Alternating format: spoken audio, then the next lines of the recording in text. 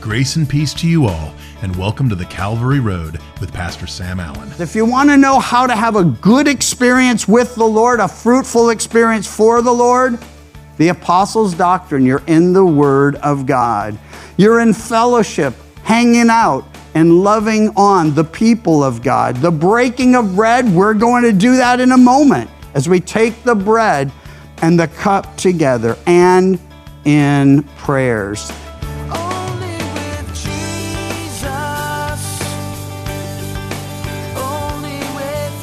Today is our final message from the book of Mark. Part 2 of a study Pastor Sam is entitled, Our Living Hope. We're taking up where we left off on Friday in verse 12 of Mark chapter 16, looking at Jesus' final appearances, the Great Commission, and his ascension to heaven. So let's listen in. After that, verse 12, he appeared in another form to two of them as they walked and went into the country. And they went and told it to the rest, surprise, but they did not believe them either. Luke records the story in Luke 24. We don't have time for the whole story, but I'll read you 3 or 4 statements out of that at the end, just prior to communion, and it'll all make sense when we get there, I promise you. Later he appeared to the 11 as they sat at the table, verse 14, and he rebuked their unbelief and hardness of heart because they did not believe those who had seen him after he had risen.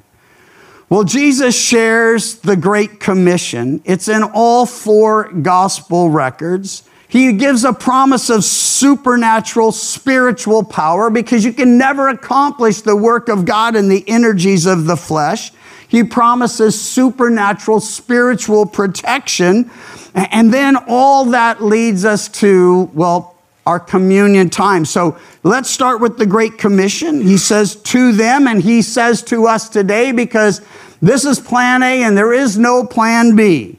Go into all the world and preach the gospel to every creature. He who believes and is baptized will be saved. He who does not believe will be condemned.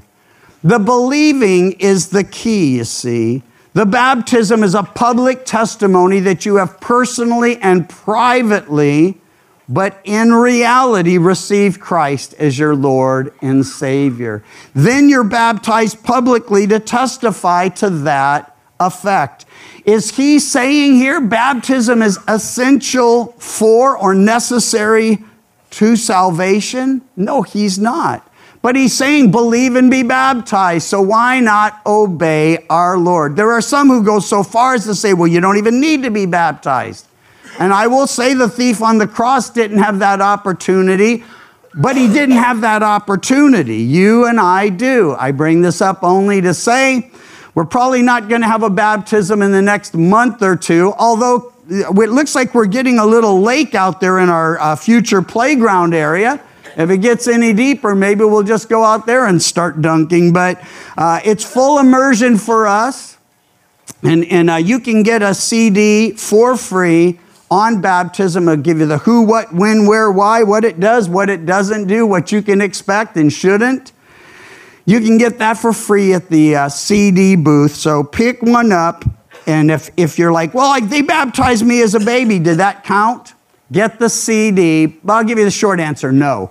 So anyway, there's stuff to learn about it. And if you're like, why didn't it count? Get the CD. It's free. It's not like I'm going to make anything on it, so I have no ulterior motive except to get you to know what the Bible says about this issue of baptism. So the real issue here is believing. Believe on the Lord Jesus Christ and you will be saved. Those who refuse to believe perish in their sins. He gives a promise of supernatural power. First, over demonic spirits. Second, to praise him and magnify him in languages they'd never learned. And then again, the third thing is that he'll promise supernatural protection. But let's look at that first.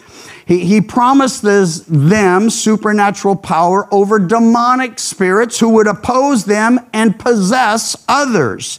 These signs will follow those who believe in my name, he says. Verse 17, they will cast out demons. If you go to the book of Acts, highly recommended reading. If you're a new Christian, a young Christian, or not yet a Christian, let me encourage you to read Matthew, Mark, Luke, and John. Those are the 4 Gospels. They're 4 stories, 4 records of the birth, life, death, resurrection, and ascension, and promise to return of our Lord and Savior Jesus. They are his story through and through. So you want to familiarize yourself with those first. Read the book of Acts because it's early church history. It's what took place in their lifetime. And you'll learn an awful lot about what God can do and what he may do. But what we're never sure about is what he's going to do. That's why we can pray like Jesus. Hey, not my will, Lord, but yours be done. You know what you want to do. You have a perfect will. And so, Lord, have your way. He says in verse 17, the latter part, they will speak with new tongues. Listen, this takes place in Acts chapter 2 for the first time. They're gathered in an upper room, about 120 of them. Important when it talks about the disciples on the Emmaus Road, it sounds at first like they're 2 of the 11, but they come to the 11. So there were many disciples of Jesus, and you have this group gathered in an upper room. It's the Feast of Pentecost. So we've gotten past Passover, the Feast of Unleavened Bread, a week-long celebration is passed, and now Pentecost comes, and people have gathered, Jews and proselytes from all over the world in that time, or that part that was the hub of the world. And they had gathered to Jerusalem for the Feast of Pentecost. And so these in the upper room, they're there waiting on the Lord, and they begin to praise him in languages they'd never learned. I'll read you just a tiny bit of it. Acts 2, a sound from heaven as of a rushing wind filled the house. Cloven tongues as of fire sat upon each of them, and they were filled with the Holy Spirit and began to speak with other tongues as the Holy Spirit gave them utterance. Tongues here means languages. Why? Because they only had one tongue except that cloven tongue of fire that was sitting over each of them. Now, they couldn't see that over themselves, but they noticed everyone else had one. So there are multiple miracles here. There are visual miracles. There are audio miracles. They're hearing this rushy, mighty wind. They're seeing these cloven tongues of fire. Then they begin to praise and adore the Lord, worship the Lord in languages they'd never learned. And I'll share with you in just a moment. I'll read something to you to verify that so you don't have to take my word for it. Again, Acts chapter 2, read the chapter, and it all becomes exceedingly clear if you're new to this. Well, they spoke with these tongues in these languages as the Spirit gave them utterance. So this is a supernatural work of God. What's taking place? Parthians, this is Acts 2:9. Parthians, Medes, Elamites, those dwelling in Mesopotamia, Judea, Cappadocia, Pontus, Asia, Egypt, and parts of Libya, adjoining Cyrene, visitors from Rome, Jews and proselytes, Cretans and Arabs. So you have pretty much the known world in that description, saying we hear them speaking in our own tongues the wonderful works of God. In our own languages, the translation would be. We're hearing them praising God in languages we understand. Now, understand this. The miracle isn't happening in the ears of the hearers. They're just hearing their language. The miracle's happening among the 120.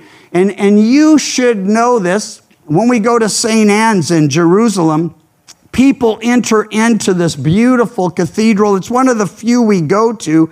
We go there because the worship in there is so glorious. And there's no worship team, and there's no band, and there's no hymnals, and there's no worship leader. You just walk into St. Anne's and you can hear people over here talking. Well, it sounds guttural. It sounds like maybe German or something like that. Over here you have the French, and over here you have, the Irish, and they're harder to understand than the Germans or the French. But anyway, that's a joke for you guys. But there are all these different languages, and then you just start singing, hallelujah, hallelujah. And you hear everybody in the whole place just starting to sing hallelujah. Turns out that word is known everywhere, and there's no translation for it as far as is something to substitute. So everyone begins to proclaim in their own language this word hallelujah. The only difference here is they weren't just singing hallelujah. They were magnifying the Lord. They were declaring the wonderful works of God. Lord, thank you for loving us and choosing us and laying down your life for us. They're praising and worshiping him, and people down in the street below, they're hearing it and they're saying, what in the world does this mean? Well, as they're wondering all that, it says that some questioned what it meant. Others started mocking. You'll often see that. If you go downtown and share the Lord, people will say, hey, what are you talking about? I explain further. And others are going to say, oh, he doesn't know what he's talking about. In this case, some of the people standing around said, oh, it's just a bunch of drunks. They're full of new wine. I want to say it's 9 a.m. and this isn't that kind of feast. So that's not happening at all. But Peter steps up and provides a scriptural basis for the phenomenon that's taking place. It's so important. If you can't say this is that, prophesied here or spoken here, there's so much God promises to do. Make sure that what you're engaging in and encouraging others to engage in is actually a biblical experience.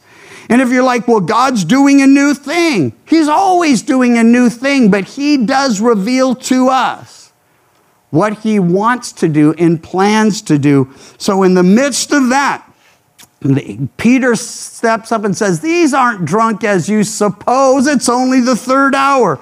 But this is that spoken of by the prophet Joel, saying, in the last days I'll pour out my spirit on all flesh, and your sons and daughters will prophesy. And he goes on to quote from that prophecy. In the midst of it, it's important to note that this is sort of a down payment, if you will. It's not all flesh that his spirit has been poured out on that day. It's this group, but it is a preview of what will happen in the last days when he pours out his spirit on all flesh. So he provides the scriptural basis. And by the way, I could give you a dozen other examples like it, but for time's sake, we'll press on. In the midst of all of this, they were cut to the heart. They hear the message because he says, you crucified the Lord. And God raised him from the dead. And we're testifying today to that reality. And they were cut to the heart and asked, what must I do? What must we do to be saved? And Peter said, repent, and every one of you be baptized in the name of Jesus Christ for the remission of sins, and you shall receive the gift of the Holy Spirit.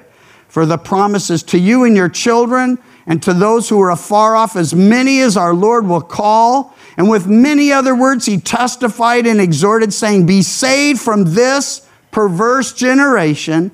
And this church of 120 believers has a little growth. Those who gladly received his word were baptized that day. About 3,000 souls were added to them. And they, all of them, continued steadfastly in the apostles' doctrine, in fellowship, in the breaking of bread, and of prayers. If you want to know how to have a good experience with the Lord, a fruitful experience for the Lord, the apostles' doctrine, you're in the Word of God. You're in fellowship, hanging out, and loving on the people of God. The breaking of bread, we're going to do that in a moment. As we take the bread, and the cup together, and in prayers. The third thing is, as they go out to make disciples of all nations, he promises supernatural protection.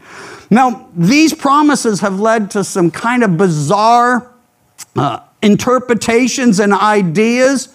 So let me just say, he's promising people who he has called, who've responded to the call, who've forsaken all to follow him, and now they're out representing him and sharing his gospel. And he's saying, when you get out there, I'm going to be watching over you. He says in verse 18, if they take up serpents, and if they drink anything deadly, it will by no means hurt them. He says they will take up serpents, and if they drink anything deadly, it will by no means hurt them. Now, he's not authorizing snake handling services. You'll never find one of those in California, but I grew up in the South. It happens down there. But then everybody smokes at church too, because that's where they grow the tobacco, and it's considered, uncivilized not to smoke. So that's another thing you don't see a lot in churches in California, but nevertheless, supernatural protection. He's not saying, hey, go out and look for snakes and show them what you can do. The Apostle Paul, shipwrecked, one of the many shipwrecks he experienced. He's there and they make it to the shore, and everybody's just soaked and sopped, and so he's gathering wood to help build a fire. And a serpent takes hold of him and he holds it up like this, and everybody sees the serpent hanging off of him. And they all pause and they say, okay, let's watch him die, because they knew this was a viper. They knew he was going to die, but he didn't die. So first they think, man, this guy must be really bad. He survives a shipwreck only to be killed by a serpent. And then they think he must be a god, because neither shipwreck nor serpent killed him. Well, he's neither. He's not really bad. Used to be. Now he's good. But the serpent, it's not taking him out, because Jesus promised that if such a thing happened, he would be there to protect them. If you drink anything deadly, it says, it will not harm you. In those days, and this is true today, that could just be the water as you go out on the mission field. Water's pretty good here, but I've been a lot of places, India, Belize, different places we've done ministry, and I want to say drinking the water, absolutely deadly. We had water purifiers. We got bottled water. We purified it once and then put it through a second purifier, and some people still found a way to get sick. So he's saying, don't worry, you're not going to die from it. You're just going to feel like, well, you're dying. His supernatural power is promised to heal the sick in his name. We have a great example of this at the Gate Beautiful. And there's a sort of a side note, and it brings us to just about the end of all this. It says, they'll lay hands on the sick and they will recover. Peter and John go up to the Gate Beautiful. It's the beautiful gate, but they say the Gate Beautiful. And there's a guy begging there. He's always there. Everybody knows him. And he fixes his eyes on Peter, thinking he's going to receive something from him. And Peter says something many of us would say, hey, I'm broke too, dude. But silver and gold have I none, but what I have I give to you in the name of Jesus Christ of Nazareth. Rise and walk. He takes him by the hand. He lifts him up. And this man who couldn't walk, all of a sudden could walk. Why do I share these historical examples? To say that he's the same yesterday, today, and forever. We're the doubters. We're the ones who aren't sure about what he can or will do. Well, let me at least say he can do anything. Do we know what he's going to do? No, we don't. But there's no reason not to say, Lord, what do you want me to do? And then if he says to do something that doesn't make total sense to you, sometime that's him. You can always say, are you sure, Lord? And he will make it clear either way. Well, The Lord then had spoken to them. Afterward, he was received up, latter part of verse 18 and 19. He was received up into heaven and sat down at the right hand of God. And they went out and preached everywhere, the Lord working with them and confirming the word through the accompanying signs. Couple things from Matthew 24, and it's in preparation for communion. I would have Luke 24. I would have saved it till we get through Luke. My intention when I come back from Israel is to start Luke. We'll go through it. We're going to jump over, because we just did Matthew and Mark. We'll jump over after Luke into Acts. It's a sequel to, the part 2 of Luke's writing. And then we'll come back to John and work our way through the rest of the New Testament, as long as the Lord keeps me around to do it. 4 things to consider quickly as we prepare our hearts for communion. These 2 disciples on the Emmaus Road, Jesus appears, but their eyes are restrained. They don't recognize him. Can't explain that, but he starts to say, hey, fellas, what's up? Why so down? And they're like, are you the only one that doesn't know what's happened? And he goes, no, what happened?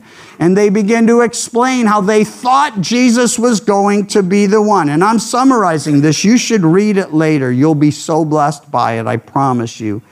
And so he says, tell me what's happened. And they begin to say, well, Jesus, he was mighty in word and deed, and we had thought, past tense, he was the one. But he was crucified. And then they say, and then some of the women went to the tomb and they said he wasn't there and that he'd risen from the dead. And so listen to his words. Verse 25 of Luke 24. O foolish ones and slow of heart to believe all the prophets have spoken. Ought not the Christ to have suffered these things and to enter into his glory? And beginning at Moses and all the prophets, he expounded to them in the scripture the things concerning himself. They draw near to the village where they were going. It's called the road to Emmaus. They were on the Emmaus road. They were heading, and they come to Emmaus. And there, Jesus says, hey, I'm going to keep going. They say, no, stay here with us. And as they're sitting at the table, he takes bread, he blesses it, he breaks it, he gives it to them. And in the breaking of bread, they recognize him. That's why I wanted to share this with you. My prayer is that that's going to happen to you. That you'd get beyond the symbols to the substance. For Christ is the substance, you see. They rose up that hour and they come and they told the disciples and they said, we were with the Lord and we saw the Lord and he was made known to us in the breaking of bread. And finally, 2 last verses, it's 44 and 45 of Luke 24. He said to them, these are the words I spoke to you while I was still with you, that all things must be fulfilled which were written in the law of Moses, the prophets, and the Psalms concerning me. This is why we study, read, spend time in the entire Old Testament, why we'll be going through it for a 4th time here as we head into the new year, our midweek Old Testament study. And so it ends with this, and this is my prayer for every one of you and for myself. And he opened their understanding that they might comprehend the scriptures. Thinking about the opening of the eyes of the 2 men on the road to Emmaus, consider a few other ways that God has opened our eyes. In 1 Corinthians 1:18 it says, for the message of the cross is foolishness to those who are perishing, but to us who are being saved it is the power of God. Now, I remember a time for myself when the message of the cross was foolishness to me. It made no sense, and when I did take a look at the words of the Bible, they were like gibberish with no real meaning that I could discern. But then, not by my own wisdom or intelligence, God gave me a gift. Ephesians 1:17 and 18 says it this way, that the God of our Lord Jesus Christ, the Father of glory, may give to you the spirit of wisdom and revelation in the knowledge of him, the eyes of your understanding being enlightened, that you may know what is the hope of his calling, and what are the riches of the glory of his inheritance in the saints. The Calvary Road is a ministry of Calvary Chapel Chico, and you can visit our website, ccchico.com, or download the CC Chico app to contact us and listen to other studies from Pastor Sam. You can also listen to The Calvary Road as a daily podcast by visiting thecalvaryroad.com. We'd love to hear from you, and until next time, may you find grace and peace as your journey takes you down the Calvary Road. And your grace